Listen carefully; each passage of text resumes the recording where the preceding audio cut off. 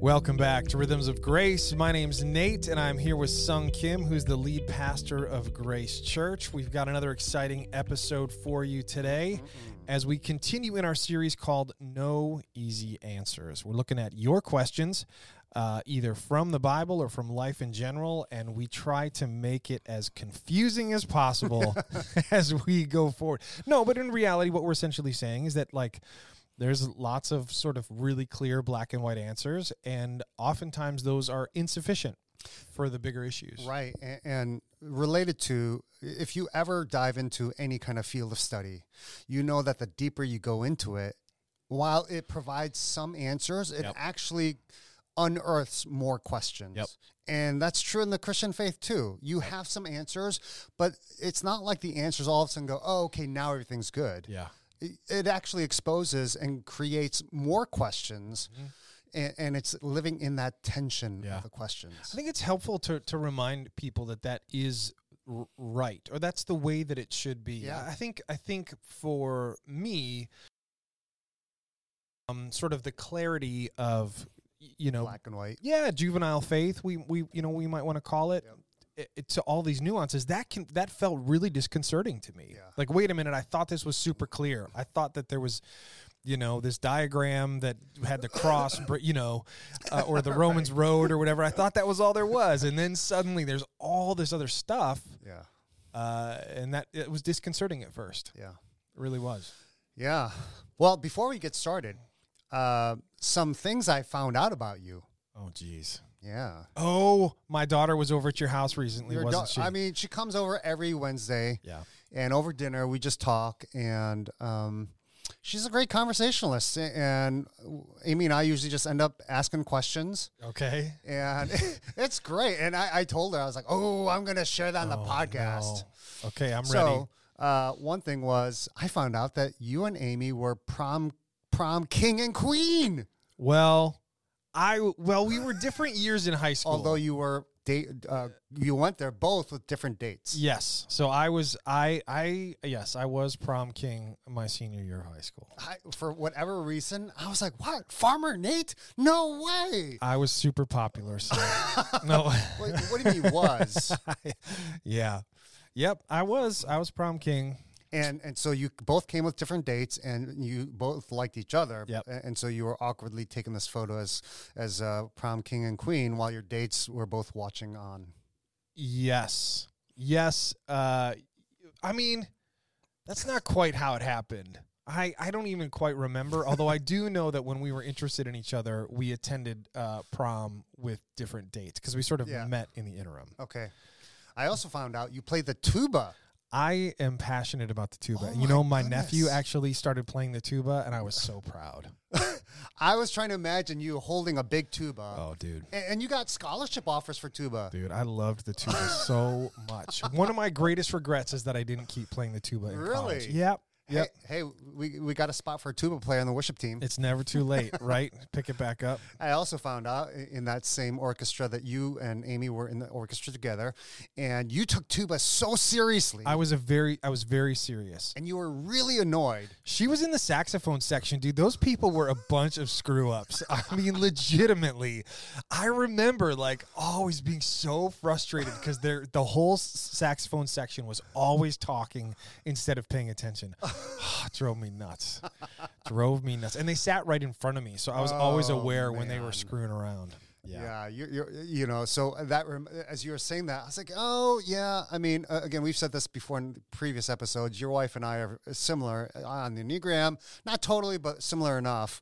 And I don't know if I told this to your daughter, but I was just thinking, oh yeah, in school, right? I was the one that fell asleep during lectures and whatever. And my studious friends would get so upset. Yeah. And they're like, you're just goofing off. Yeah.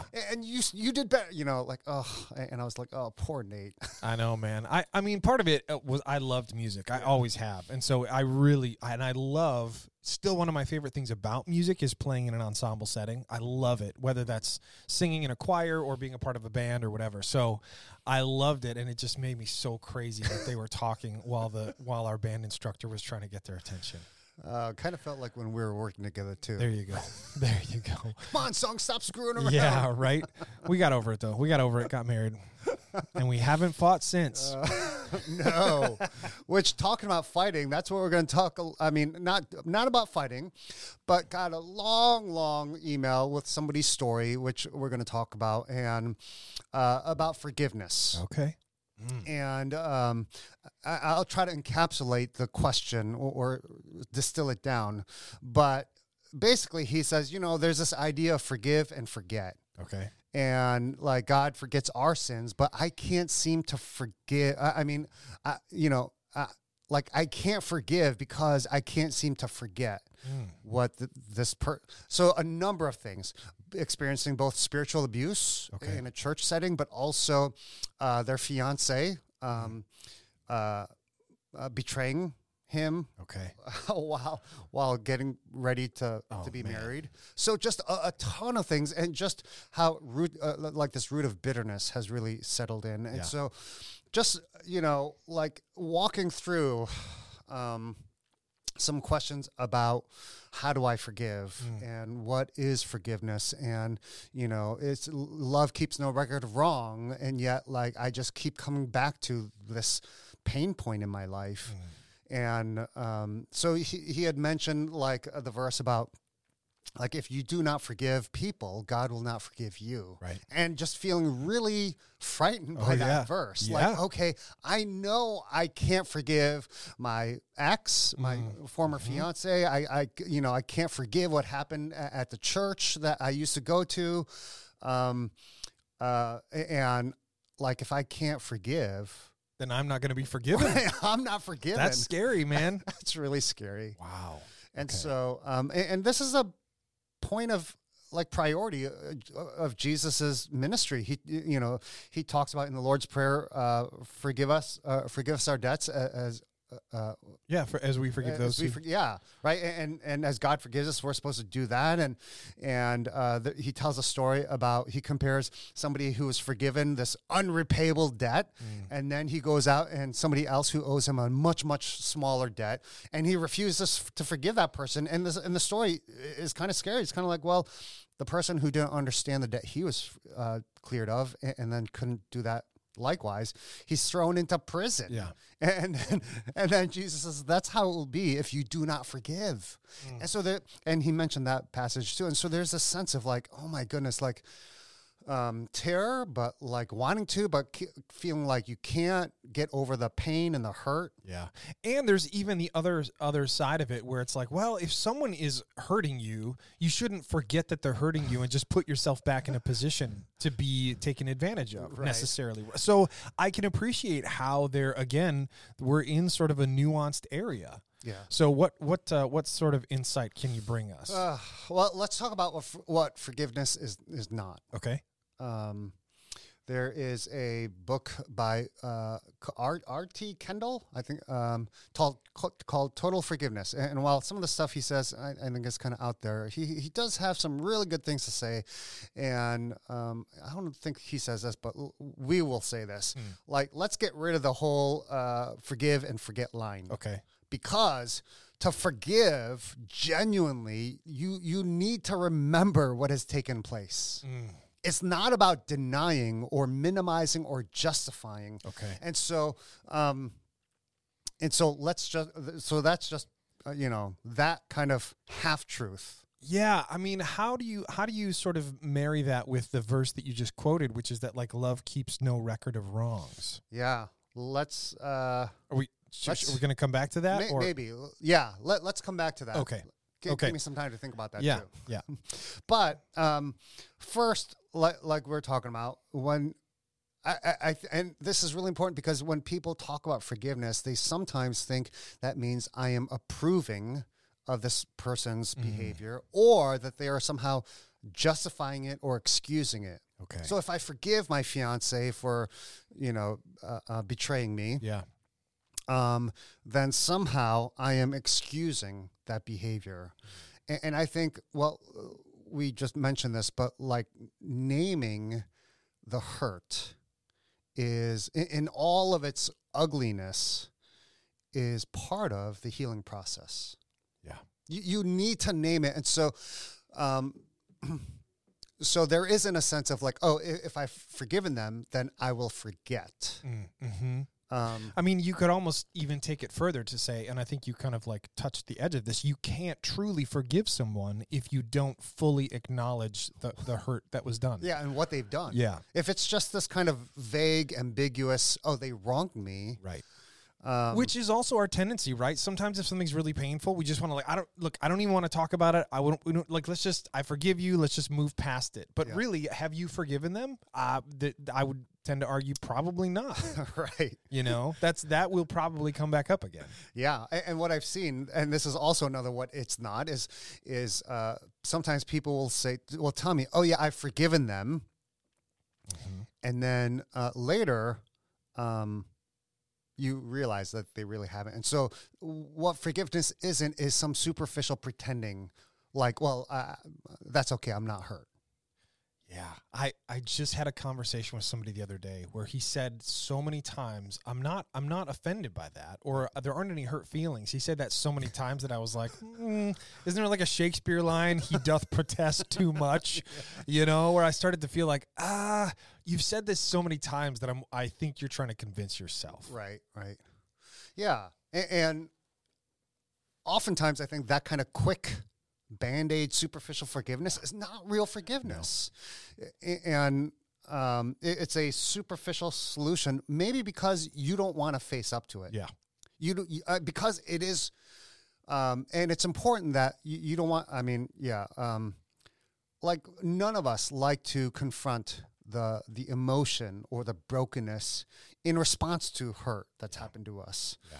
And I think the other thing, too, that forgiveness is not, and you see this sometimes in maybe more dramatic cases, but it is not pardoning or releasing the other person from the consequences to happen. Like if somebody commits a crime. Yeah.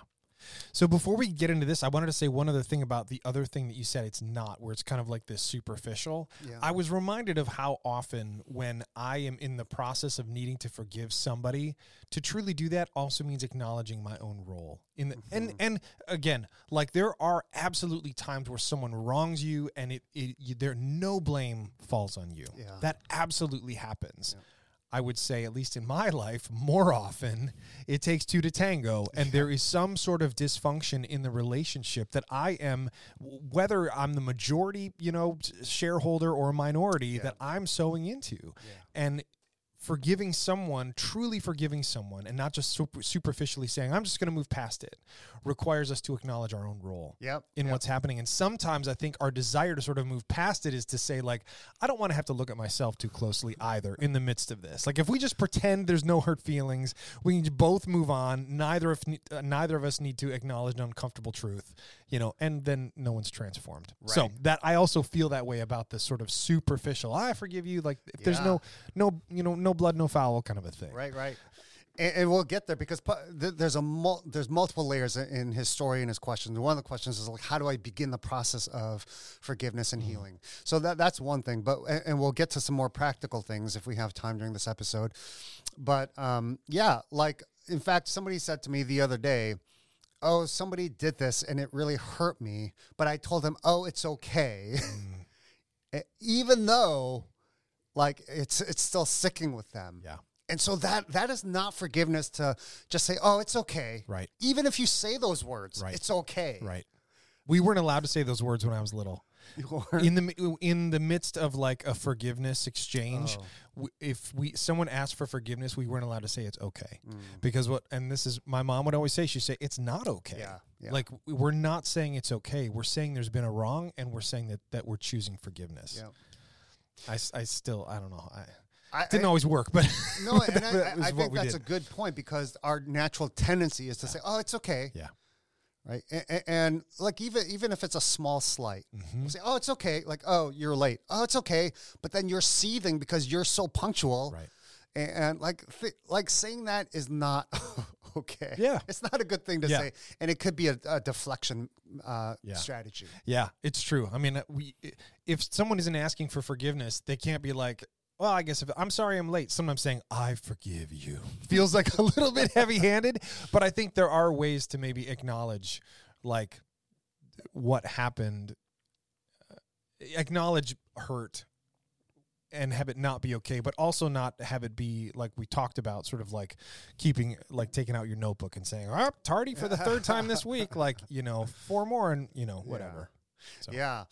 And so going back to like how forgiveness doesn't mean that you're pardoning them or that you're excusing them from consequences to happen, especially, let's say, if there was abuse, sexual, physical, whatever. Yeah. Like that doesn't mean that you release them from any sort of like legal consequence, nor does that mean that you shouldn't protect yourself, that you shouldn't move out, that you should put boundaries. Yeah. Contact the authorities. Right. Like that does not, those are not mutually exclusive. Right. You can still forgive somebody and still have them experience the legal, social, or any kind of other consequences. Yeah, the relational consequences of drawing boundaries to keep yourself safe. Yeah, absolutely. Because there's a difference between sin and crime. And some things are a sin, but not a crime. Like pride or gossip is a sin. They're not a crime. But that, and some things are a sin and a crime, like murder, right? That doesn't mean you remove the legal ramifications of it. And maybe in some cases you do, like you could charge somebody, but you decide not to. But again, those two things, and there's a lot of confusion thinking, well, if I forgive them, I shouldn't press charges. Right. Well, that might not be the case. Right. If I forgive them, I should move back in with him, even though he abuses me. Right. Like that doesn't mean that. Man. But that happens so often. Yeah. Yep, it does. Yeah, and it's also important to realize that forgiveness doesn't necessarily mean that you're reconciled. Yeah. Right. Because, like in a perfect world, forgiveness and reconciliation go together, but sometimes, like it might be a parent and they've died. So some people can't seem to feel like they have forgiven, let's say, an abusive parent because they're gone. Yeah. Well, just because there's a lack of reconciliation. And so just realizing that you can forgive them and still not have that closure of reconciliation. Or you could forgive somebody, but because they're unsafe, you don't go back to them. Yeah. And you need to navigate what does life look like now, right? And you're probably not going to have reconciliation with, let's say, an abusive spouse, right? For example, nor does it mean like you trust the person again. Yeah. This is so, again, I'm glad that we're talking about this in this way because it is so nuanced. It is, Again, I think when I was young, or when we're young, the sort of the sins committed against us that we need to forgive are the kind of things that you kind of like, all right, we're going to move on. Like we forgive and you're not going to hit your brother again, or we forgive and you're, not going to take that toy, or you're going to share your food or whatever as we get older. And I think even about like patterns of, when you talk about the difference between forgiveness and reconciliation, if what needs to be forgiven is some habitual pattern of abuse or mistreatment, like that isn't reconciled in a singular exchange, right? There's this whole process if there is going to be restoration.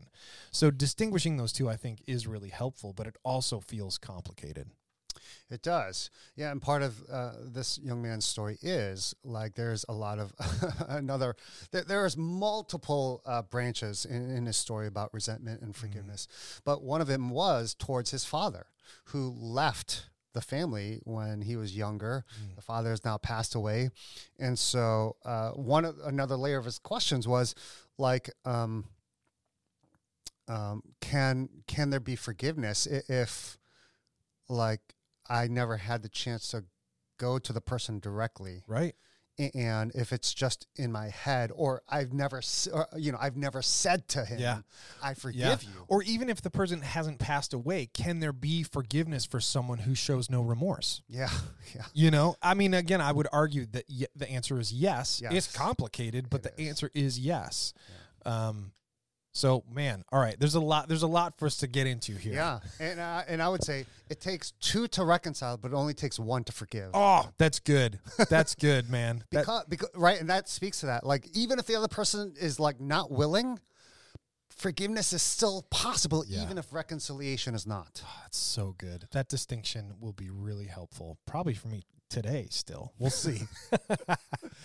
And I would even say there and some ways that this has worked even for me, because obviously I've been the receiver and the giver of hurt, and so yes, it is possible, and sometimes that might mean some maybe symbolic actions that you could take.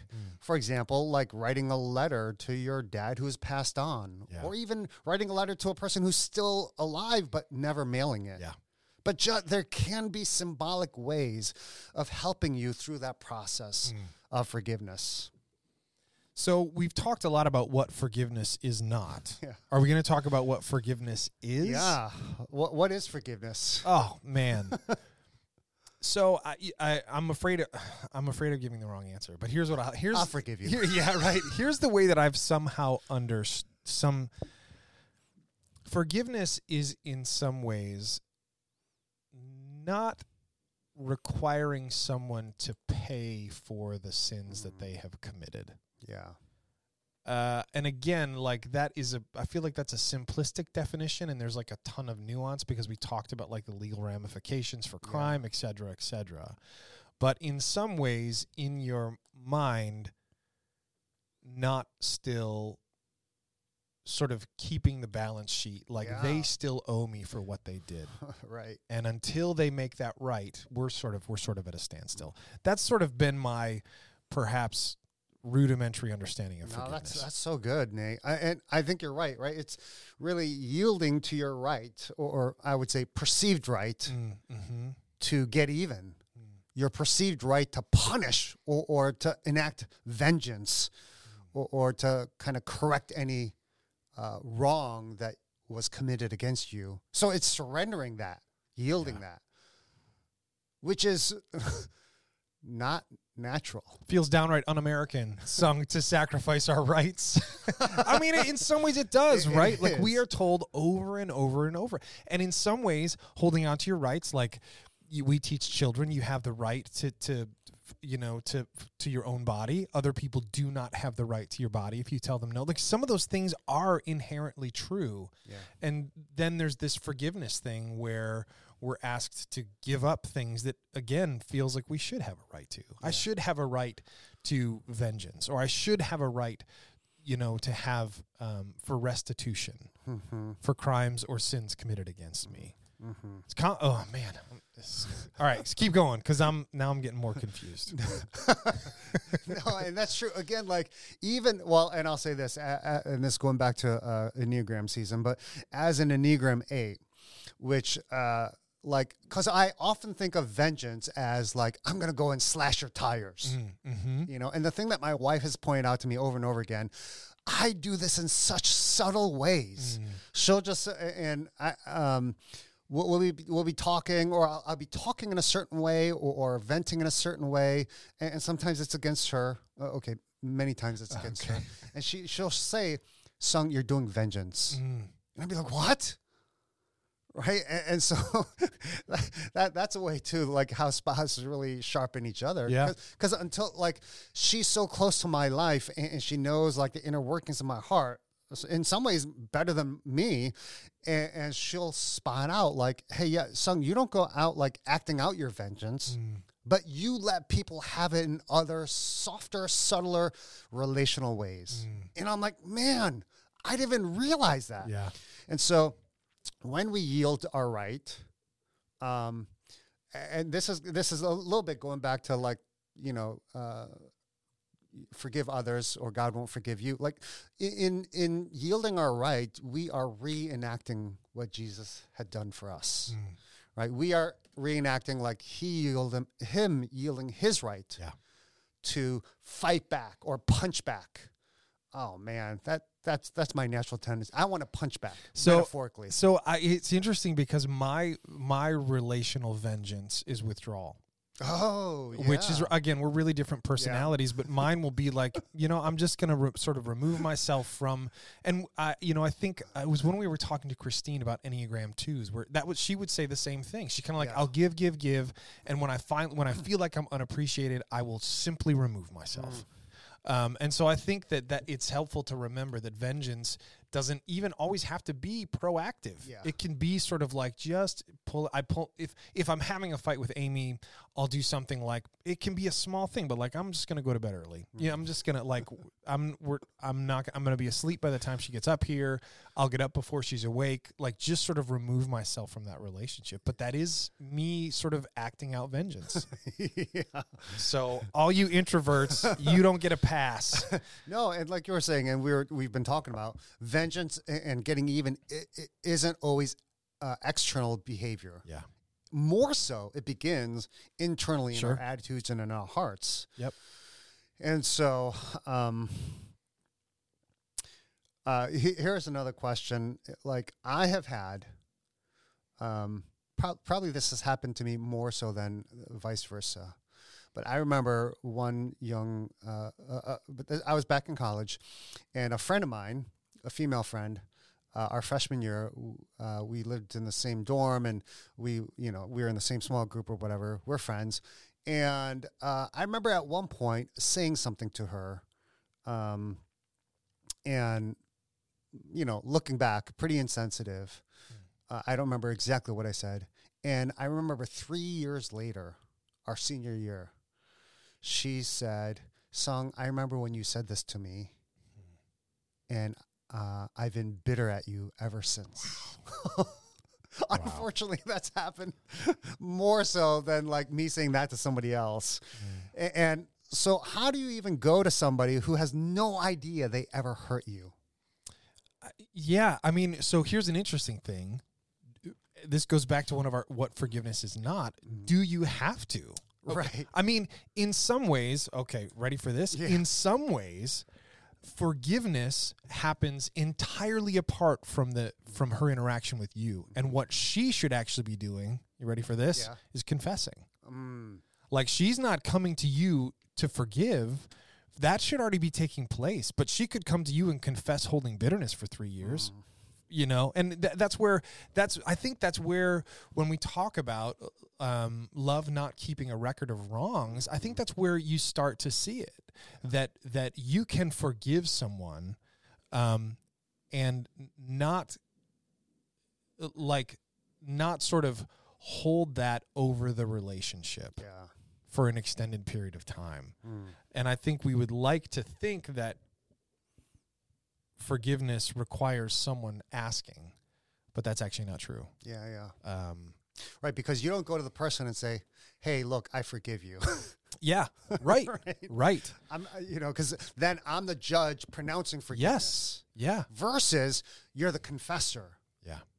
Oh, that's good because, I mean, Amy has said that to me too. You did this so long ago, and again, like for someone like me, I'm so oblivious to that.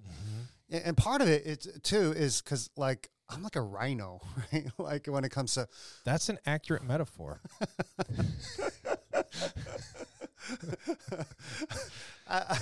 It's I'm just thinking of all the ways that metaphor could go.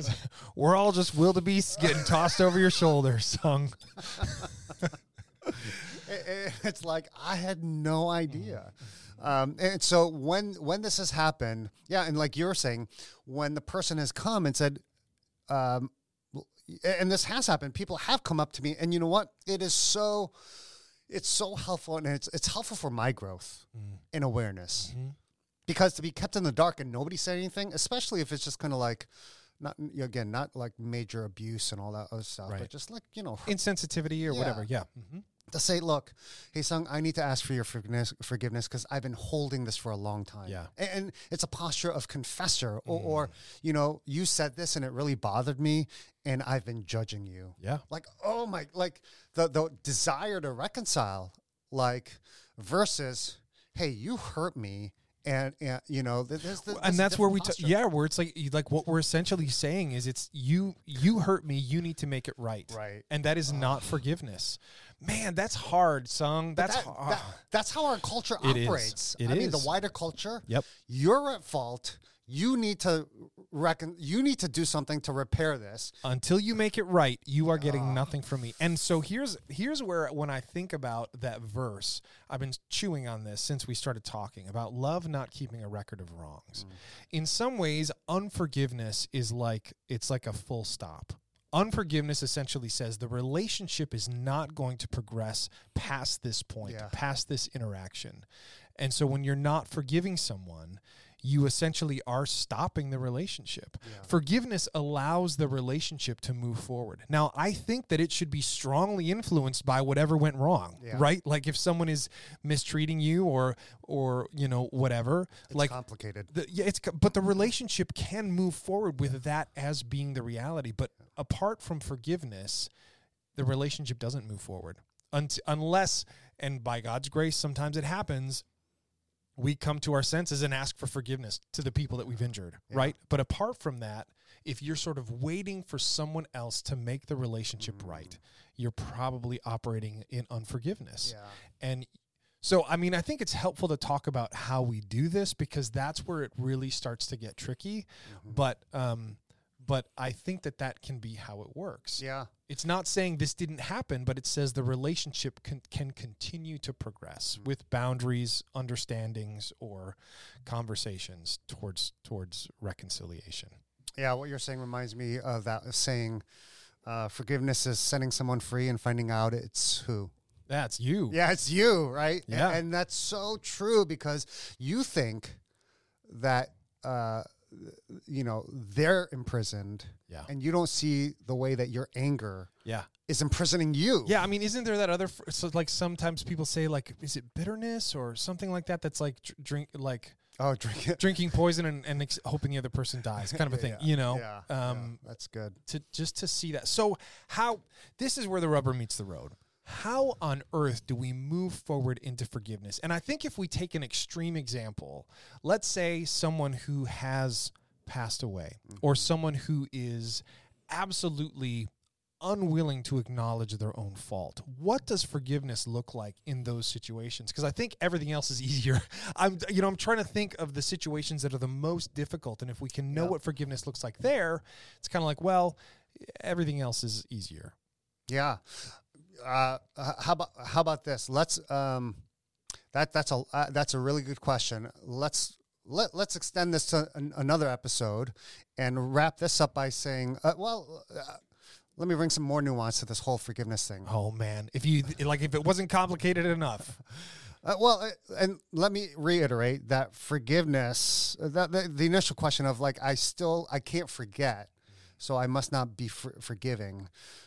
Forgiveness is bringing that wrong up and feeling the full brunt of it so that you could name it and acknowledge it. And again, it's complicated, right? In cases of abuse or betrayal, like you don't want to be re-victimized. Like, we're not saying that, right. but you need to name the crime or the abuse or the injustice as it was. And actually being aware of what somebody has done so that you could take appropriate actions to protect yourself or your family. But it's also, so being aware of what somebody has done, but it's also, forgiveness is not a one-time thing. Yeah. It's a process that leads to, it's an entire process, which we'll talk about next time.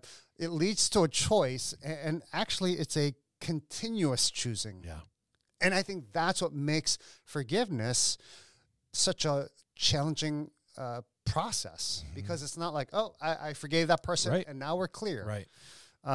Right. And the only way to do that is, again, like some of the things we talked about. If you sort of minimize it or sort of gloss over the injury, that's really the only way for forgiveness to be sort of a one-time thing. Yeah. Right. And trusting that justice will be done. And even though you're not the agent. Yeah. I'll add this. I would say this as a joke, so please hear this as a joke. I would say this only to like people who I could laugh with. So, oh man, pastor jokes are even worse than dad jokes. Yeah, I agree. One pastor joke I would always say is like, again, you quote the Bible and take it out of context. So I'd be like, vengeance is mine, saith the Lord. And then I would add, but I am the Lord's instrument. There you go. And there you like, go. for someone like me, I'm like, yes, I am the agent of God's vengeance. But like, that is so, I mean, again, that's a joke. But forgiveness means, okay, God will take his vengeance and I'm not the agent. And so I refuse to punish the person. And again, that's different than the consequences of the law. Yeah. But so I have so much I want to say about walking forgiveness out. So if we're going to do another episode, I think we should stop before I get rolling, because you touched on what I think is one of the most critical points of walking out forgiveness. okay. So if you want to hear it, you're going to have to check out That's the right. next episode where we talk about how on earth do you walk out forgiveness, especially in some of the most extreme contexts. And where it's someone not any easy answers. It's not. It's not. But hey, thank you for sticking with us as we've made things confusing. Maybe in the next episode, we will make things less confusing, although I wouldn't hold your breath. Thanks for being with us. We hope that we see you again